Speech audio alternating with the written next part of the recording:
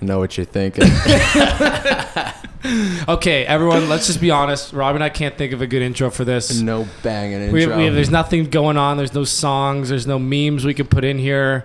We really want it to be special because our guest today is... He's special. He's very special. Today we are on site at his apartment, his loft. Yes, actually. You have to classify properly. It's a very nice loft, and it kind of reminds me of my bedroom in university, except a lot bigger and nicer, a lot nicer, cooler, cleaner, more expensive, very different. In fact, erase your. So other than the loft bed aspect, I think they're pretty much identical. Pretty much identical. Yeah. So today we're joined by Joey Gollish. He is the owner and designer behind Mr. Saturday. Hey, Mr. Saturday, a clothing company based out of Toronto. Just Mr. Saturday. It's just called Mr. Saturday. My Instagram handle is Hey Mr. Saturday. It's a point of contention. Okay. Joey doesn't like when people get this confused. Yeah, Joey and I don't talk a lot. In fact, this is probably going to be the most talking we've ever done. And also, he's over there like fucking. Who's the guy from Pinocchio? Geppetto. I don't remember. He's drawing an outfit.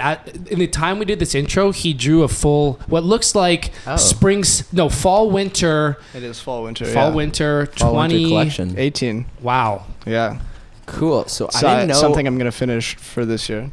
So not to spoil it for anyone, but it looks like there may be a coat and some sort of checker pants. It's like a tartan pant. Tartan. With the like really popular coat we did last year, the first officer jacket. It's like a neoprene and fur jacket, and we're just kind of making it like updating it for fashion this year. Then with a wide leg tartan plaid pant. So what we're gonna do is we're gonna get into this guy's mind today, because Joey's one of our buds from university, and we wanted to have him on the show to chat a little bit about his business currently with his clothing brand. He's been doing some cool trips as well for fashion weeks as of late. So let's just hear from him. Yeah. So you want to get into it? Let's get into it. Jam on, Vern. Jam on, Wayne. Let's go. Another 20-year-old. Holy shit, I hate those guys. Gotta 20-year-old. Fuck these guys. Somebody help these 20-year-olds. It's time to figure it out, Ricky. Don't touch me! Don't fucking touch me! So that was adorable. Yeah. There's music. We're gonna I wish edit. You guys could have seen that. We're gonna edit in music there. He hasn't actually heard the podcast. Kind of hurt my feelings a little bit, but it's okay because I called his company the wrong name just moments ago. An eye for an eye. Is that how it works with you? No, I'm not trying to go blind over here. So you have this company and you've been working on it for a little while, and part of what we do this show about is if you're a 20-year-old right now that's trying to figure it out, when we talk to people like this, we're hoping that, if you see some sort of parallels, if you see some similarities, that, maybe this is a jam you could consider. But I think a lot of things people don't understand about clothing companies is there's a very big difference from your buddy who puts graphic prints on t-shirts and goes out and slaps it on a few cool people that he knows, and somebody who sits with a pen and paper, designs clothing from the bottom up, and actually creates it. That is artistry. That is something that is almost ancient, and I think it gets overlooked with Joey here. How did you even get into this? I actually got into it how you just said, like slapping my shit on t-shirts, but I feel like that's where like most people start. Definitely like a lot of like everybody I look up to started that way, and now that like you can print shirts anywhere, the barriers to entry into like quote unquote fashion or just really being able to sell stuff online are so low. Those barriers to entry are so low that like anyone can do it. So I did start like that. I started just making vintage t-shirts and putting my logo on them. I would like take a vintage shirt, make it look more distressed. It was like mostly like for women at the time. That was who was buying a lot of it. And guys who were like thinking a little fashion forward, because this was like two or 3 years ago. Was that long ago? It was a long time ago. So I was still making apps when I did that. Yeah, I remember. You were a bit of a serial entrepreneur, kind of. I've been would say I'm less of a serial entrepreneur because I don't have a huge track record to show, and a huge dodger of gainful employment. Nice. Well, you kind of had all the pieces to the puzzle like beforehand starting Mr. Saturday, right? Because you're a social guy, you're smart, you have extremely stylish as well. Thank you. You're so kind. It must have been sort of an easy transition for you to get things going, right? Sort of. Yeah. I mean, like, okay, so like Travis said, like, you know, there's certainly a difference between just like printing your logo on a shirt and making clothing, and that's something I've learned a lot about. Actually, like cutting and sewing and making clothing that not only looks good but fits well and lasts for a long time. That just what was the question? Like, what was the process? You said, I had a lot of things in place. About the process, about how you got it started and stuff. Because I remember as well that when Mr. Saturday was starting out, you used to throw these. What do you call them? Like Saturday circus. Festivals? Yes. Saturday circus. Yeah. So the like distressing stuff was a really big part of my business. So I would like, you know, take a piece of clothing and distress it in front of you, and we'd have like champagne and snacks and music, and we'd do it on Saturdays like once or twice a month. By the end of them, we did it like 3 times in 1 month, but I was like kind of burnt out by the end. And like actually when we finished doing the Saturday circus is when I realized like, okay, I really want to do this for a living. So I was still, when I did those, like working with my friend at the time to build apps for like commercial real estate, and I was making clothing on the side, and like I just kind of eventually got to a point where we started to make money making apps, like, which had taken forever. We had been doing it for like, we'd tried a ton of different ideas. Yeah, like in university, you had a bunch of things going. Yeah, like we just also pivoted like to whatever we saw value, and it took forever, and eventually we started making money, and I thought that would make me feel fulfilled, and then it just didn't. Like I was like, wow, I thought this would be a lot better than it is, and it wasn't. So like I just kind of took some time to think about what I was doing. It was like pretty difficult. I had to tell like one of my best friends that I'd been working with for like 3 years, like, hey, I don't want to do this anymore now that we're actually finally getting somewhere.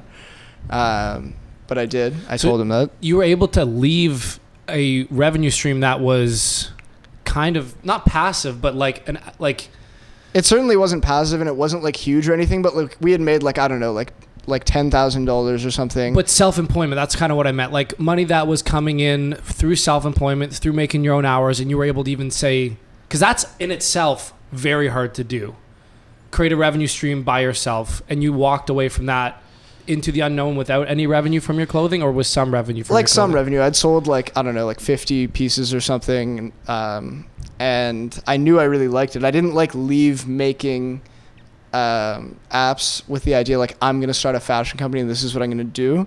I just left being like, I need to leave and I'm gonna keep making clothing.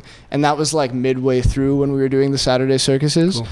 And I was like, yeah, I need to like leave, and I'm gonna keep making clothes. And I was like throwing parties and making clothing and hang out, and I really just took 6 months to like kind of fuck off and like pay my rent by like doing whatever I needed to, and just kind of like feel things out.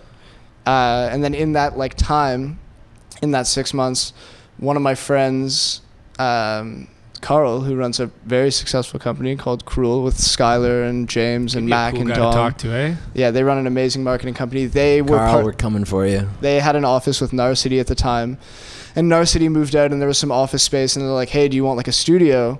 And I was like, you know what, like, let's give it a try. So I started doing appointments for the vintage stuff out of there. And yeah, that's when I started just kind of working on it more. Like things really naturally progressed. Like I was doing shirts, selling them on my website, and then I did a collab with Untitled & Co. where... Are they a brand or a store? Untitled & Co. is a brand and a store. They're Roar. Yeah, it's like a Strand. It's more just like a store or a brand that has like a store. Cool, I got you. And they've been around for a long time. Like Cam is a good friend of mine, and he's like, why don't we do something together? We had done like a hoodie or two in the past, and they sold like really quickly at his store. So we decided to do 100 t-shirts, which was crazy. I'd never like sat down and distressed and bleached 100 shirts in a matter of like a week. So this is still while you're doing that process you said way back how you started, which was taking a vintage shirt from a store, distressing it with bleach, cutting it up, and then printing it with your logo. Yeah, exactly. Well, a lot of the stuff that you had originally was all, I mean, not just vintage t-shirts, but you had a lot of jackets and just like whatever I wanted to like see on myself or on people, but whatever. So I did like this collab with Untitled & Co. and it went really well, and I was like, okay, like I can like actually move some units when I work with the right people. But like after spending like a week with bleach, I felt like really sick, like physically unwell. And I was just like, yeah, I shouldn't do this. Like, this is obviously stupid. Like, this isn't scalable. So maybe I should think of a way I can like make this bigger. And so that's when I like started making some of my own clothing. Like, I was just doing some t-shirts and printing on them. And then I did a collab with this company called Hip and Bone, who's in Montreal. And I took some of their stuff and like either altered it or we made some new pieces together. And that was pretty cool. That was a huge learning experience for me about like what it means to collab with somebody you've never met really, and like what goes into a collaboration where you need to carry a lot of the weight. Like, 'cause with Untitled & Co, like Untitled & Co provided me with shirts and said like, go to town and we'll host an event at our store. Like, it was kind of like a turnkey, like set up for you already. So can you fill in some of the gaps though? So picture you're someone looking to make a clothing company like yours. These connections, did they come from your university or your promoting or your friend circles? Like, and if you didn't have these connections, how do you think you would have gone about these first few stages in your company? There are definitely people I had met either at school or just like socially through partying or just through friends. But if your question is like, how would I suggest starting a clothing company? Or how would you have done it if, say, you didn't have those people? Do you think you would have reached the same places just longer, or would you would have reached out to them? Like, what do you think you would have done? I don't know about like if it would take longer or shorter, because like time's super relative when you look at it. Like, my suggestion to somebody, and the reason I say time is relative, would be to build, if you're going to go with the direct to consumer model online, 100% my suggestion would be to build your social presence to a point where you think that you can convert people no problem. So you're not hoping you're going to make sales when you put something out. You know somebody's going to buy it because you already have that following. And so the question of like, would it take longer or shorter is kind of irrelevant, because you're not launching the company until you feel comfortable. So technically from day one, you would have been doing better from me. Do you mean your personal social presence? Whatever you want. If you think that's your personal social presence, or if you think you want to start like an alter ego or just like a brand. But I would definitely work on like building your social presence if your idea is to go direct to consumer. Because then that's how, when you meet these people, you say, this is what I do, you have this presence, and then they want to collaborate with you, you got the juice, and you get going. Yeah, or just, like it's tough to say like, you know, what you'd be doing, but if you were like throwing parties, or you know, you have an Instagram account where like you're just showing like what you think lifestyle should look like, and there's a lot of people who really fuck with that, then you're going to be able to convert those people to buyers, because they're just going to want to continue their relationship with you, even if it's just a t-shirt. Yeah. That's all people are buying. Like, at the end of the day, people, as much as like design and stuff matters, there are definitely better designers than me out there, but people aren't so much buying your designs as they are just buying into you or the person who introduced them to your brand. What a good point, man. We talked about this for like 3 hours on Sunday night. It's a following, and I think that was probably verified for you when you threw those circuses originally, right? Getting your friends out and people to get behind the company, and seeing that what you had was good, like good clothing, stuff that people were interested in. Yeah, definitely. And like, you got to go beyond your circle of friends to see if there's any real validation there. Like but like your friends are also they're your best supporters, sure, but they're also, I don't know, like how have you managed your friend group as your support? Like, how do you deal with, I feel like friends are also a lot of times the people that chirp you the most, and like, yeah, they keep you in check. They keep you in check. So like, they support you, but they also don't support you, and like, it's this weird balance of. It's very mixed, and I know you've struggled with that a little bit with your company. You know, getting friends to purchase support you, but also. Well, just because I have a hard time charging my friends. I have a hard time charging anyone, to be honest. I'm a bad businessman traditionally, like in terms of making money, but like if money wasn't involved, great businessman. Running shit, unreal. So maybe you should start like a charity. Or just be a musician. That's just take all the money. We were talking about it because we were talking about how fashion and music had a lot of parallels, and how, at least like when I'm asking you these questions, I'm just as interested because I do have the jewelry company, and you and I are very different. You know what I mean? I don't have that. I have a personal brand, but I'm not as focused on it, I guess, as you are. And I thought recently about how much having that personal brand would benefit Wrist and Rye, and that's why recently I've started focusing on it a bit more, and how it would benefit music, and how that kind of core really does, because your music is also like fashion. There's better musicians than us out there, but if we have a good enough sound and kind of like a really good vibe that music is reflecting, it can be just as good as these other bands, the same way your clothing is competitive.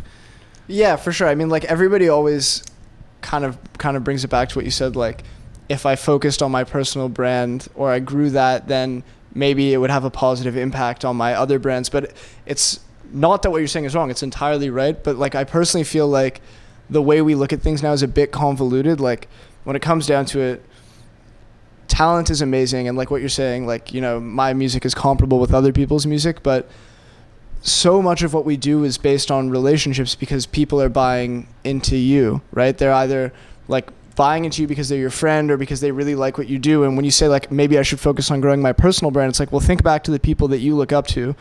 They didn't really have, especially a lot of the people I look up to, especially in fashion and also in music, like didn't come from a time when there was like personal brand, sub brand, my personal Insta account, my Finsta account. They just came from a time where it's like, this is me and this is what I'm doing.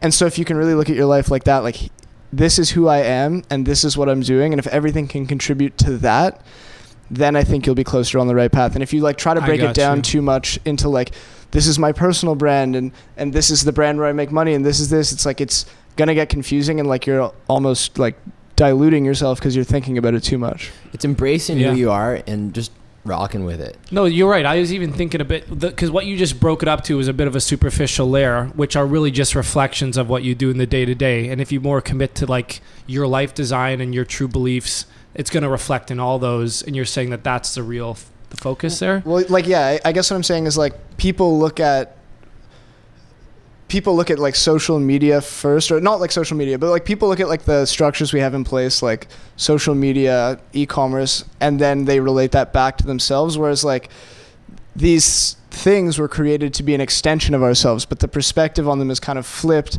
to be that we're an extension of them. Like, how am I an extension of my Instagram? Whereas like they're really made to be an extension of yourself. So if you can look at yourself and then see how that plays out, or just focus on whatever you want to do, then it makes more sense. I think just like kind of the way that people, the reason it's people look at it kind of backwards is because the only way to talk about it is to go that way, is kind of retrospectively or just from the outside, talking about like an account or a person or a brand. Well, because everything so heavily revolves around that these days. Well, that's also the point of connection as well. So how do you not, it's like a profile is the point of connection. How do you not go through that filter first to see that person? Yeah, for sure. But everything's always been that way. We just have more ways to connect now. Like when you were trying to be a successful musician or designer in the past, not that I was like there, I was like 6 years old when this was happening. But wait, you weren't a designer when you were 6? But when you were trying to do that, it was still the same thing. There were just less ways to connect. Now you're connecting to more people more quickly, and you just have to focus. You can't lose focus on yourself. That's it. So can we summarize, because I don't want to get too off track of your pathway. You're basically saying that if you didn't have that already going on for yourself, you would start focusing on your image first. Yeah, if I wasn't like wandering around aimlessly looking for ways that I could pay my rent, I would focus on building.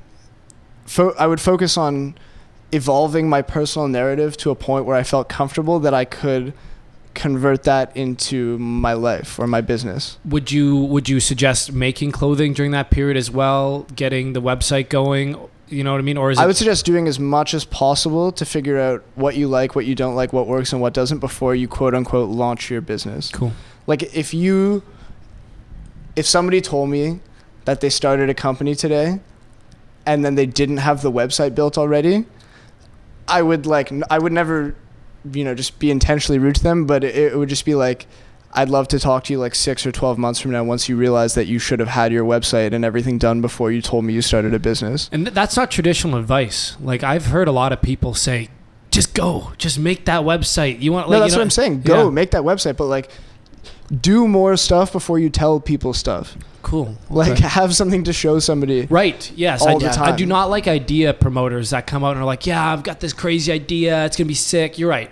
And I honestly, especially considering how easy it is to build a website and an Instagram profile, it's not so much like do the work. It's almost like table stakes. Like if you haven't thought far enough ahead to take the like literally few hours to one day to build a website and Instagram account, like how much have you really thought this out? And how much work are you actually going to Are put you going to into do? it? Yeah, exactly. These are And great points. especially because in fashion, like along with that conversation of, hey, I just started this thing, is also the question of like, do you want to collab? Which is like the most awkward question out there. And then the second question, Which gets me to my question I have for you right now. question, probably after that is, yeah, let me see some of your stuff that you've done, right?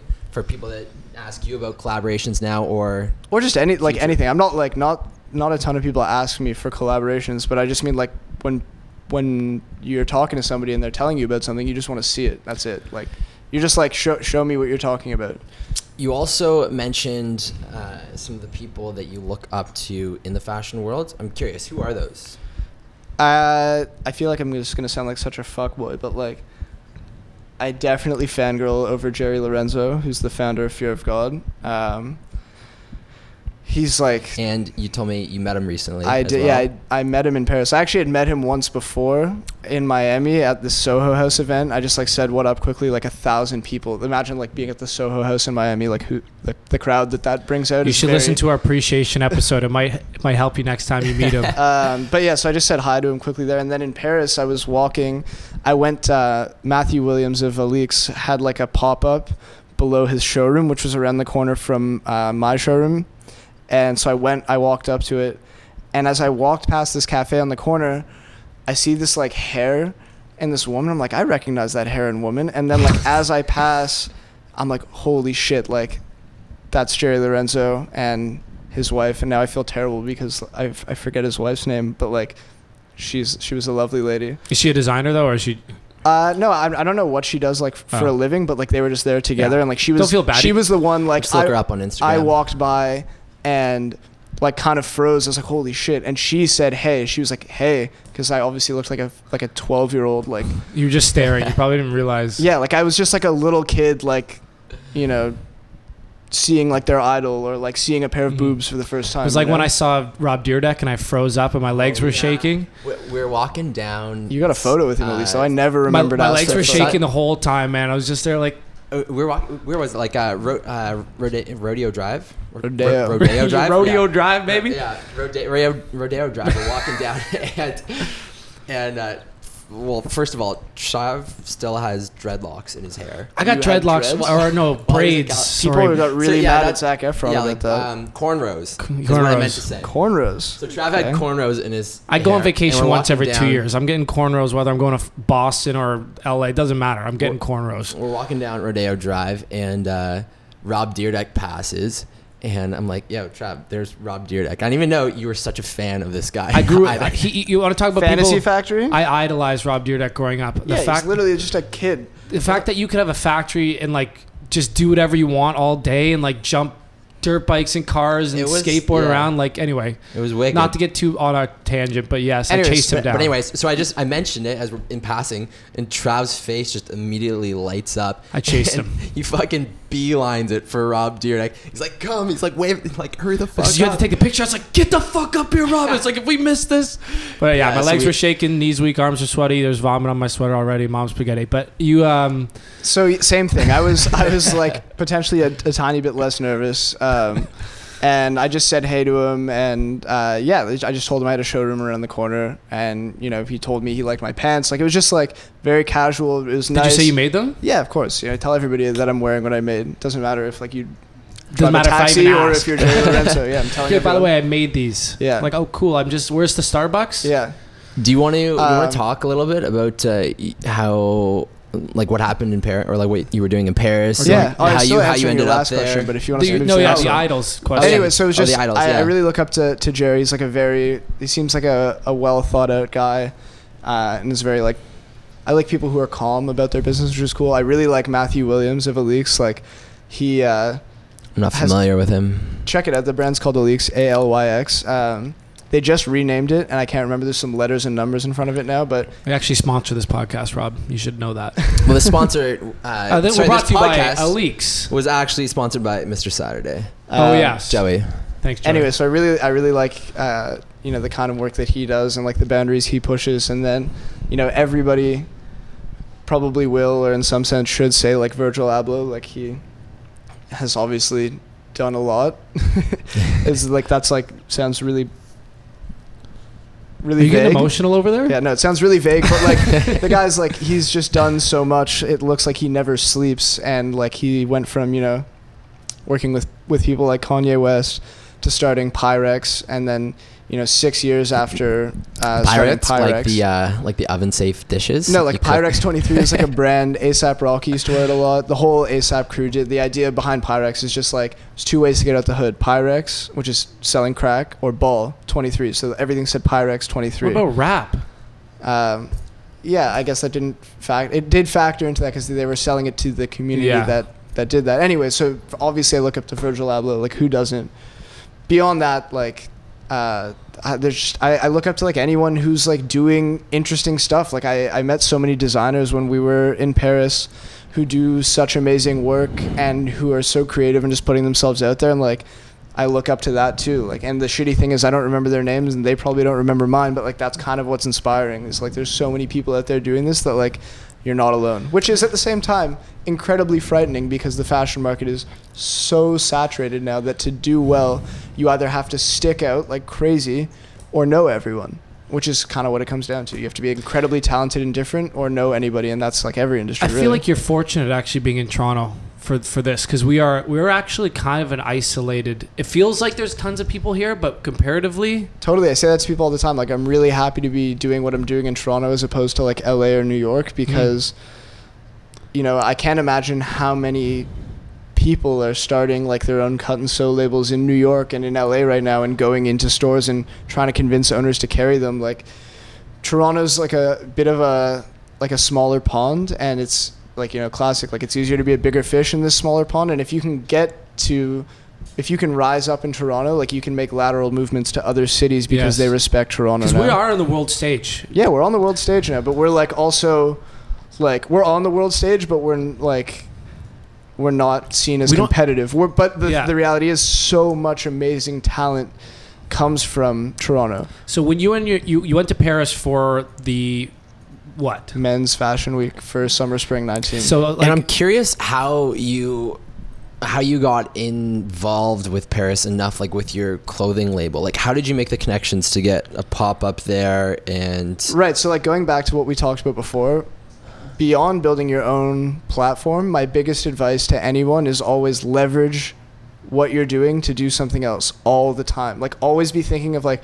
well, if I just did this, like, what could I do because of this? Like, where could this take me? And I'm not saying like think of how you can use people or use a situation, but the reality is you're working hard, you're making things happen, and you should always be making something else happen from what you've just done. So I went, like, the series of events was just like make shirts, Untitled pop-up and collab with Hip and Bone, make some of my own clothing. That was selling really well online, and then I started my own cut and sew label shortly after that. Like in October of last year, I started making clothes. A bit before that, but I said, okay, I'm gonna sell the clothes that I'm cutting and sewing now. I went into TNT. And the new trend, Toronto store, if people don't know about it, it's not the supermarket. People don't actually know that if they're not in fashion. TNT is the new trend. It's kind of like the American Rag C of Toronto. It's an amazing store. They have a bunch of locations. They're amazing people. And they were carrying Hip and Bone at the time. So I told them I was doing a collab with Hip and Bone and that I'd like to show them my clothing. And, you know, I went from doing that collab with Hip and Bone to leveraging that relationship to get into a store. And then once I was in TNT, I was testing out, okay, like what works and what doesn't. Like, my first thing was these velvet tracksuits, and like they do sell really well, but they're obviously like really out there for a lot of people. So after the velvet tracksuits, There's only so many drug dealers out there, right? there's only so many times you can wear velvet pants. And so Yeah. I felt like I needed some other pants and stuff to wear. So I was like, okay, here's what else I want to deliver. And Aiden at the team at TNT are very like receptive to my ideas. So like, okay, if you want to put it in, let's put it in. Let's see how it does. And I put out some new clothes and put those in there, and that sold really well through the holiday season of last year. Then around then, I was like, okay, I'm ready to start working with more people. I kind of know how this works. I'd shopped at Jonathan and Olivia forever. Like, that was my favorite store in Toronto. They just closed last week and moved to Whistler.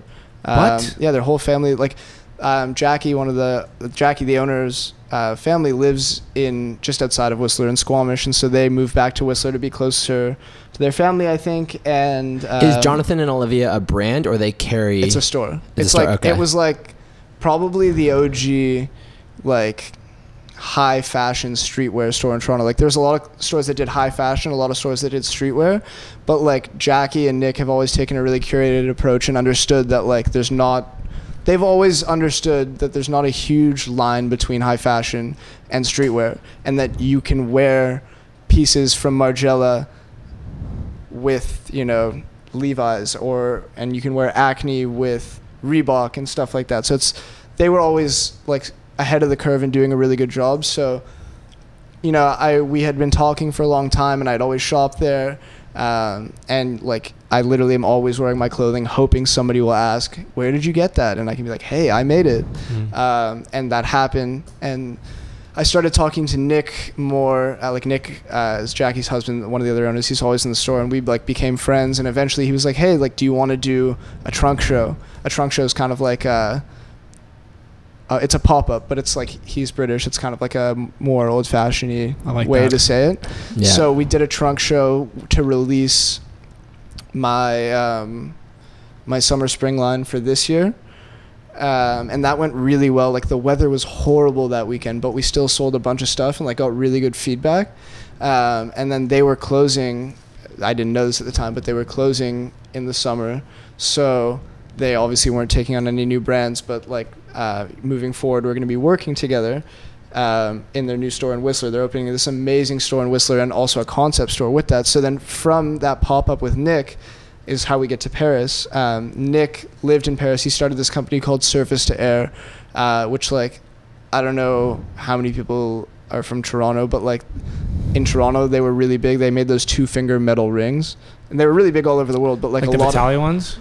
Like Vitaly, like Ripped decades before Vitaly. Vitaly didn't rip them off. Like it's just like Surface to Air was the first company that they were the first ones that made that. First, Surface to Air was the first company I know of that did that. I'm not like I've never heard of this company. They don't really like make stuff anymore. But so Nick lived in Paris when they were running that, and then he moved to Canada, and he and Jackie opened the store. Jackie opened the store in Toronto, and he is her partner on it. Cool. And so Nick was telling me like, listen, like the next step for you is kind of like, you know, going to Paris and doing the market and meeting buyers and really getting on the fashion calendar. And I was like, you know what, like I'll have to think about it. And then he like we were like out for a beer. He told me that, and I was like, I had to think about it. And that was like the day before the pop-up. The pop-up went really well. And I was getting ready for my summer spring, like my like future summer spring releases for this summer. And I was like, you know what, like I should just be doing this. Like I have 100 ideas. I'll make some, I'll take them to the market. So Nick connected me with some friends of his in Paris who ran this huge showroom called Tomorrow. They're like legendary. They have crazy brands like a Cold Wall and Faced has them and Ambush. And those guys, a guy named Alfredo connected me to his team that runs a showroom for emerging brands, which is part of Tomorrow. It's just like, it was supposed to be close by Tomorrow. And I was like, you know, I want to come and show. And they're like, okay, it's a little last minute. This was like 2 months before the market. But yeah, if you want to come, you know, it's going to be like 3,500 euros. Actually, it was like 4,500, but I haggled them down. I'm horrible at haggling. You actually go up after. Sometimes, you know, you your way up. I'm horrible at haggling, but I knew how much money I had available, and I was like, I'm going to do this. So it was like 3,500 euros for the space. I went out there and just, you know, for like 7 days, showed people my collection, met buyers, met agents, met distributors, and congrats, by the way. That's huge, man. Thanks. Yeah. It was a good time. Like I had a few people who I knew were out there, so like you just spend a lot of the time like hanging out, you know, having espresso, smoking cigarettes, just like making friends. And I knew like Paris is tight. This was your first time in Paris, like a few weeks ago? First time showing in Paris. First time showing, yeah. Okay, because I was gonna say I feel like you've been to Paris a bunch of times. No, that was only my second time going to Paris, but it was my first time working there, and it was like super cool. And it went over really well. It went like really well. Like before I went, I was definitely stressed. Like my collection was for sure late. I missed some pieces that I wanted to take and I couldn't. And like I was spending more money than I had anticipated shout out Russell. I spent more money than I wanted to, but it was totally worth it. Quick question. That's what's going on my tombstone. How many carry-ons did you take with you to So fit I all brought the one clothing bag. in? The bag's behind you. It's that huge bag. And my bag was like 80 pounds when I got there. And the woman was like, you're going to have to figure this out. Like, you can't take that. So I just I had an empty carry-on with me that I filled with clothing and that. And she let me take it at 60 pounds. So that was great. And also I was traveling with my girlfriend Allegra, and she took some of the clothes in her bag too, and like she helped me with like the whole thing. Like I literally couldn't have done like Paris Fashion Week without her, but I was like stressed beforehand, like trying to finish the clothing, and I spent more money than I wanted to. And like this is actually like where the most important lesson came from, because I was hanging out with Carl, who's now like my close friend after we shared an office together for like a year. And I was like, man, like, you know, I really got to make some sales here or I'm going to be in the hole. And he's like, listen, this is your first Paris Fashion Week. Like, it's not your only Paris Fashion Week. It's not your second Paris Fashion Week. It's the first. Like, you're going to do, who knows, like 10, 20 of these. Like, don't focus on the wrong stuff. Like revenue and sales, I know this may sound counterintuitive. Like, don't focus on the wrong stuff and be like too eager or too needy to make sales. Like, focus on actually driving value, because what you're doing right now, you're not going out there to just cash in and make sales. Like, obviously that's part of it, but you're going to take the next step in growing a real business. So focus on that. And that was like kind of like where I led up to today. So it's really just like, and it made you feel like it was a positive, right? Because you met all these people and then all that stuff, and you didn't worry about the revenue. Yeah, of course. And then like, and when you're not thinking about that and you're just being honest and open and really just kind of laying it out there, like, people are more receptive. And we did end up actually signing like a couple deals, which is super cool. Awesome. Yeah, so you're going to be in more stores, I think, worldwide. You said yeah, like over just, in Asia? just in Japan. In Japan, yeah. But like, you know, if we had like pushed harder, maybe we could be in more stores, but they wouldn't necessarily be like the stores I want, because like what's important is like what stores you're in, you know, what brands you're next to, and who's carrying you. And like our industry is super political, so you know, I don't want to like try to navigate a market I don't know, go into a store and find out that like I can't get into the store I actually want to get into because they don't fuck with the store that I was in before. Yeah. Okay. Oh, they're that. picky. Like, it's like radius clause for bands. Yeah, no, it's exactly that. Yeah. So yeah, that I know that was like, we're just like three guys literally like meandering through a conversation. So if they think a store is below them, or they don't not even below them, or just like directly competitive or anything, like we'll give you our business, but you can't go into so and so store around the corner. Right. Yeah. You know what I'm saying? But like, you know, I know we're just like three guys meandering through a conversation, but like the question was like, how did I get to Paris? Yeah. Which was like a piece of advice and a story. So the piece of advice is like, always leverage what you're doing to get closer to where you want to be. Like, you can't get to where you're going without where you are right now. So try and figure out whatever you're doing right now, how it'll get you closer to where you're going. And always keep that in mind, like when you're working, like be focused on the present, but also like how the present contributes to like the highest version of yourself or the highest version of your brand that you want to be.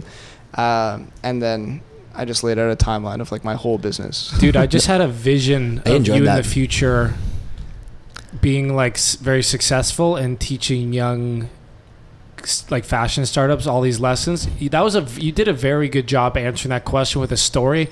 I was riveted that whole time. And I learned a lot, and I was simultaneously getting inspired. Do you have a mentor in the fashion world that helps you out? I wish. I'm actually like looking for mentors. Yeah, no. Hey guys, I'm looking. No, it was like that was one of the biggest things I actually learned, like for myself at Paris Fashion Week, is like, if you're going to do a showroom or work with a distributor, like it's got to be somebody that you like really personally vibe with. Like, not somebody who's just like, pay me for space in my showroom and I'll try and help you get sales. Like somebody who like really understands your brand and your vision and wants to like help you get further, and like is going to take you out for drinks and introduce you to people because like they like you and you're the kind of person they would introduce to their friends. So like, I don't have a mentor. Like actually like Nick and Jackie from Jonathan Olivia have all actually been like incredibly helpful and like and mentory in like a really like casual non-mentory way, but no, I don't Mentors have one. With benefits. What I wanted to ask you is something that I struggle with a lot, and I wanted to make sure we fit it in today, is what do you do, because you run a business and you're a creative, right? So you have all this very menial, tasky stuff you have to do a lot. And then you have to set time aside to create and be a creator and content and stuff like that. I wanted to know how you block your time, how you make sure you spend your weeks or your days, or like how do you tackle that issue, that balance? It's a great question. Because I'm curious about this. Everyone as well. for sure struggles with it. It's really hard. Like I could definitely be better at it. I even have it as a note of like things I need to do this week to be better at it. So like first and foremost, I try to block my time out so that I'm doing like specific stuff on specific days. Like I'm not going to try and like design and then do accounting. I would never like plan a day like that. That's a total like 180 shift in perspective. But when it comes to being a creative, like you kind of also have to understand that there's going to be times where you were planning on doing your accounting, for example, and then an idea comes and you're like, no, like this is what I'm doing now. Because that's a lot more like in the end, that's more valuable. You can't like plan a time to sit down and be creative. So if it comes, like just do it. I also am like a massive fan of Asana, which is like a project management tool. Mm-hmm. I started using it when I was coding, and like that's really how I block out all my time. Like anytime I think of something I have to do, I throw it into my Asana, and then at the end of the day, I'll like look and see like, okay, here are the tasks I have to do. Here's what I'm going to do tomorrow. Organize them by priority, and try to bang them out like in order of priority. But you group them based on what kind of realm they're in? Sort of, yeah. I do like daily tasks, weekly tasks, and then what I call like bonus, which is like stuff I would like to do, but isn't necessarily like I have to. Mm. And the reason I really like Asana, and like I tell everyone this, is like I don't have to think of what I need to do ever. Like if you spend all your time thinking like, okay, when am I going to do this and when am I going to do that, you're wasting your brain capacity on planning rather than on like doing. So that's a huge way of how I do it. I just throw everything in there, and then I'm kind of like a slave to like myself. Like I don't often remember what I have to do, and I see that I'm like, that's what I'm doing now. And that's just kind of how it goes. So in your typical week, how do you think your time breakdown works? Like how much do you think you spend on these menial tasks like emails? Well, nothing's and like sales? menial. But you know what I mean? The ones I really try, but I'm being serious. I really try not to look at it like that. Like I used to really hate that stuff, mm-hmm. and then you just get behind. If you call them menial tasks and you hate them, you're gonna get behind on them. You're gonna get behind on your accounting, on your inventory, on anything you really need to do, because like outside of being a creative, like running a business is equally as if not more important. It takes more. Yeah, it takes more of the time.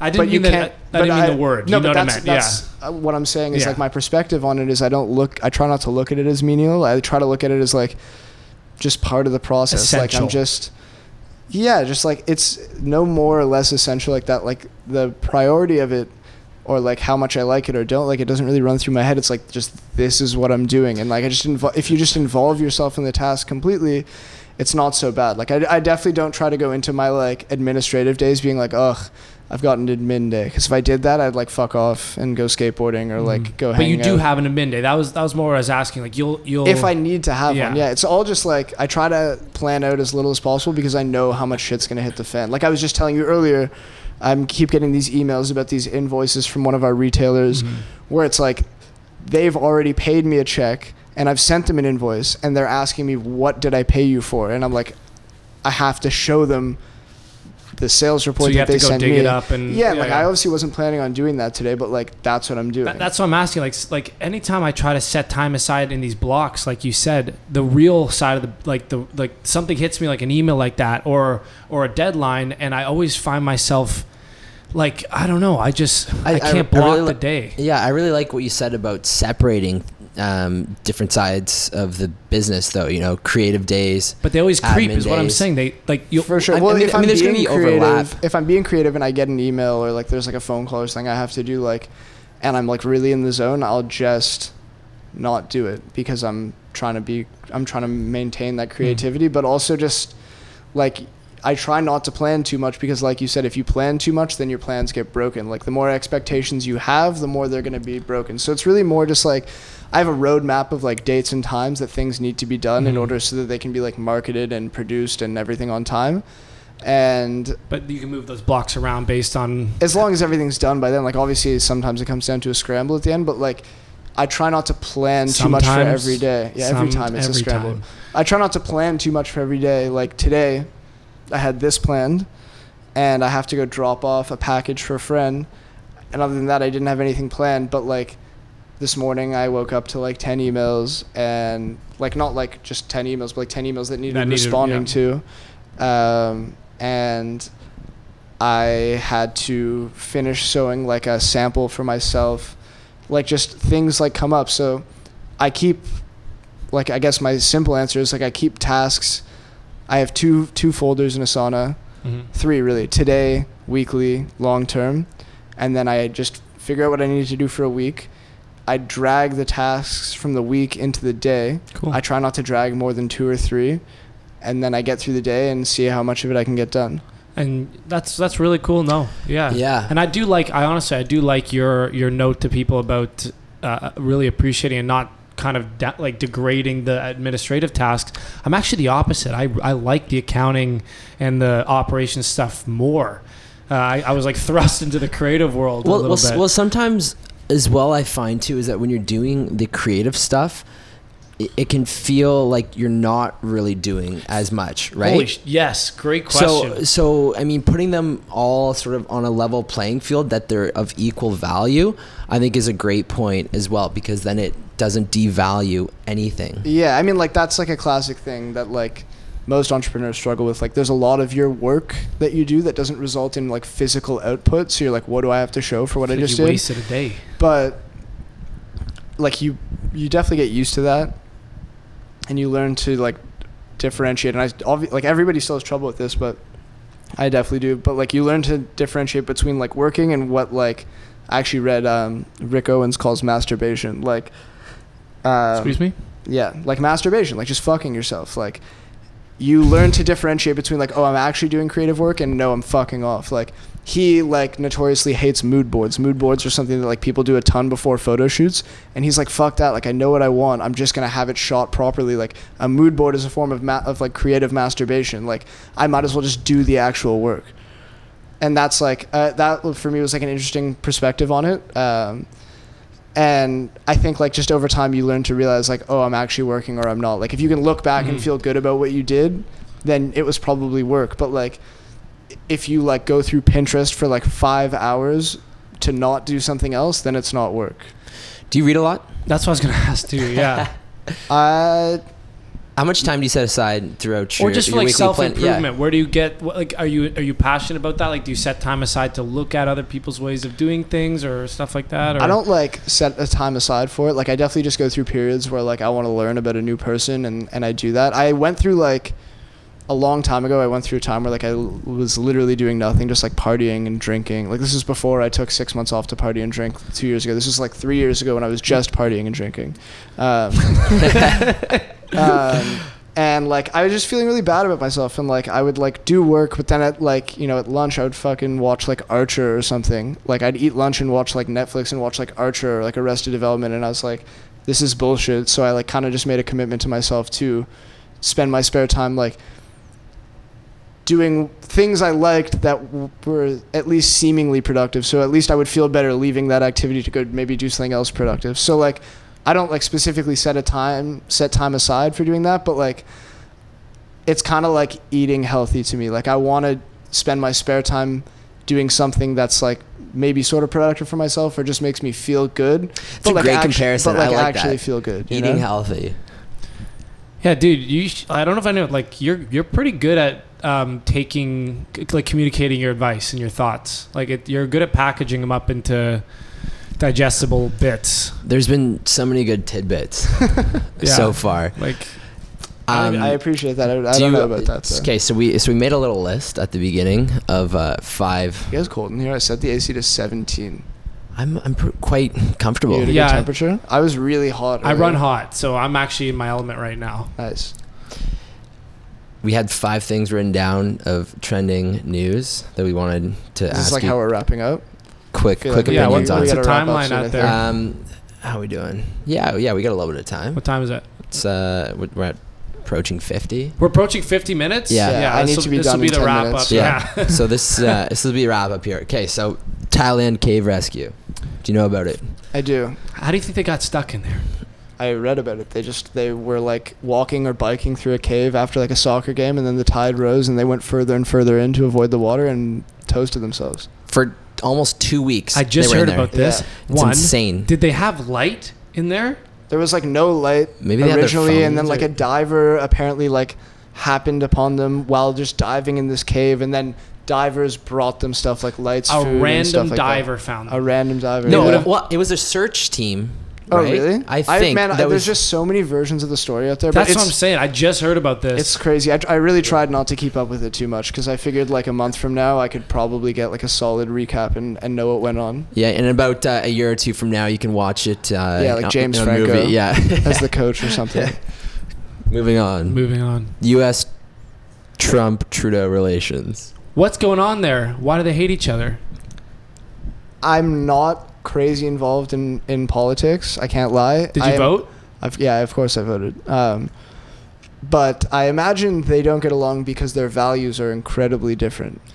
Would you put a piece of clothing on Trump if you wanted one? If I was allowed to make a graphic tee that said whatever I wanted and he would wear it no matter what it said, potentially. What if one of your stock items? I would never let like Trump's stylists like do a pull. No? You know? There's no What if he wanted his chance. whole squad? Actually, I was just thinking like when it comes to like Trump, like I just saw Allegra sent me a thing where Tom Ford refused to dress whatever his wife's name is. Oh See, yeah, I saw that too. Actually. Yeah, like we shouldn't be supporting stuff like that. I don't know. I kind of like... Is it just because it's marketing? Like, do No, you have to? or- Or, No. and same with musicians as well. He's a bunch of musicians have told him to fuck off about using Right, like their who music said- in his who campaign said- videos and who had that song "Fuck Donald Trump"?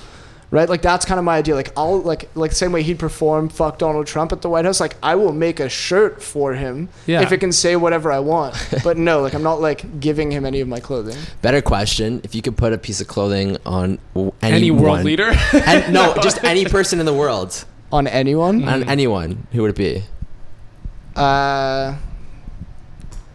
Like I don't know. I'm not trying to make too much of like this coincides with my values type deal out of this because like there's a lot of people out there. But if I could just see my clothing on anyone, it would probably be A$AP Rocky. Like that's who I see my clothing on when Cool. I'm imagining Gorgeous. Respect when I'm that. imagining making it. A lot of it's like kind of A$AP in mind because he's a mix of like elegance, hip hop, hippie culture, everything. So I picture him a lot when I'm making it. So I would like to see it actually on Cool. him. What are you like? Big rap guy or rock guy? Like what do you like? I like a lot of different stuff. He's all Like, over the map. I'm definitely all over the map. Like I have this one playlist that I listen to sometimes when I'm working, which is all Japanese surf rock. You're weird, dude. And then when I was cleaning my house before you got here, I was listening to Scorpions. So like, oh yeah, who's Kiki? yeah, that's a good I question. don't know. Yo, That's, also, that's how I know I'm starting to feel old when it's like the internet's like all this Kiki stuff, and I'm like, what the fuck is going on? do you actually think his son's middle name is Ma Bed? I don't know if that's true. And I don't know if it is true, I don't know if that lyric, like, I only love my bed and my mom, I'm It's sorry. gotta be. It's It gotta be. would make some sense because like who loves their bed that much? But no matter what the truth was when he wrote it, like there's just no way we're ever gonna get a real answer here. I was saying if that actually is his son's middle name and he actually did make that lyric intentionally, he might be the smartest man in the whole world. At least very clever. I saw a meme the other day, and they're like, Drake's new daughter is named "Chillin' with No Makeup On" or something. Like, wow, he announced it to the world like years before. You never know, man. I also fucking love Drake. Speaking of Toronto, That guy really put it on the map. seriously, A lot of people did, but like he's obviously like really responsible. Like the whole EXO team did a great job making us a real city. and now too. Toronto's fashionable. Like Toronto is a hip place to go. Like we had people Yeah. visiting friends from LA, visiting Toronto. Yeah, they had a choice between Miami and Toronto. At And I'm what- like, at what what do you- time of Toronto. year? I'm like, what are you doing here? I would probably come to Toronto over Miami in the summer. Like, it's got to be like 1,000,000 degrees in Miami in the summer, Yeah, you know what? and that's when all like the real Winter like club, choice? That's when all the real Like like Miami. the real club fungus comes out in the summer. I feel like that's when like the promoters happen. What else? Number just to wrap 3, it up? plastic straw epidemic. Oh What do you yeah. got to say about this? Fuck That's the turtles, right? No, not fuck the No, I'm turtles. just It's obviously kidding. just like such a like I'm like definitely like what some people would call a conspiracy theorist. Like I just never really take. I Bush would, did 9/11. let's not get into 9/11, but I take what I read in the news with a grain of salt, and like this seems like a massive diversion tactic. Like, yes, we're making good strides. Plastic straws are bad for sure. They hurt turtles, but like, you know, like net value on the environment, there's a lot of other bad plastic out there. Our phones and everything that like our electronics are made out of are terrible for the environment. We're still drinking out of plastic cups, and beyond that, like North America has a massive gun violence problem. So yes, I'm happy that we're eliminating plastic straws. Do I think it deserves as much attention as it's getting? Probably not. Interesting. I like that. Yep. But also, Rob and I get into we've had to edit hours of conspiracy chats out of some of our podcasts just because some will come up. We'll get into it. And I mean, we've gotten better at it. I stopped talking about it. But yes, dude, I don't even know if I believe them. I just like them. I like the really heavy ones. Obviously, like they're just interesting to read about. But it's more so just like it seems hard to believe that the things that seem important to people are genuinely important. Yeah, it's like, what would you rather have changed? Gun violence in America or turtles dying from plastic I just straws? would rather not have to pick. It Yeah. seems super reasonable but I'm also for like, all these problems to be solved. I'm such an opposite guy when it comes to everything because like I'm so weird. Because every opinion I have is wildly unpopular, so I just end up not saying it. But You I hate fucking Forrest Gump? love guns. I love them. There's a difference between loving guns and standing with the problem of gun violence. Like, there's a difference between like, what's a good example here? Like, It's like I don't mind Canada's gun laws. Like I would like really strict gun laws as long as there's a way for me to go through some sort of process to make sure I'm vetted to get the guns. I don't want. think anybody's You know what I like, mean? I don't Yeah. think anybody's like arguing against that. Like, it's okay to like stuff that other people have a problem with, but like that's also like a huge They problem want with to take media. away my right to roll up on a bunch of it's- soft targets. No, I'm just kidding. Wow, Well, that it's- was crazy. it's a little- No, it's a little all different I'm saying here. is like people draw a line between like liking guns and going to a shooting range and support, or people don't draw a line is what I meant, between liking guns and supporting gun laws that exist right now. It's like, no, there's obviously so many different perspectives and it's not black and white. So it's totally okay that you like guns. Just Yeah. be smart about it. It's like, do you like driving your car? Do you like fucking hitting people with your car? I've never done it, but I assume I was no. actually thinking about that exact same Scenario. scenario in Yeah, my like- head. You know, like something that yes, we have compared. problems with people hitting people with cars. Like, those are huge terrorist acts, and nobody's trying to take your fucking car away from you. The thing is when people, so if someone just says, oh, like I like guns, you don't get to start a conversation like this though. Yeah, it's very So- polarizing. someone Like, you goes- have to be talking to somebody who's empathetic of yeah. different But situations. anyway, but that's why I just don't say stuff. In fact, it's almost better. Like you just kind of roll through and people figure it out for me. I'll just to just watch the drama of life unfold is potentially the most intelligent way of like getting through life. But sometimes you got to say something. sometimes. Most of the time you don't, though, because there's a lot of people talking. So your voice isn't going to make like a huge difference. But if you can take the opportunity to actually like educate a friend or to like make a change in some small respect, it's definitely worth it. But like most of the time, like, yeah, just zip it shut. He's even got good advice on He's a smart dude. smart dude. What's the last one here? We got Bieber's engagement. Yeah, muzzle tough. I don't know. Yeah, Mazel Tov. Wrap that up. What happened to Selena? I didn't even know that they weren't dating.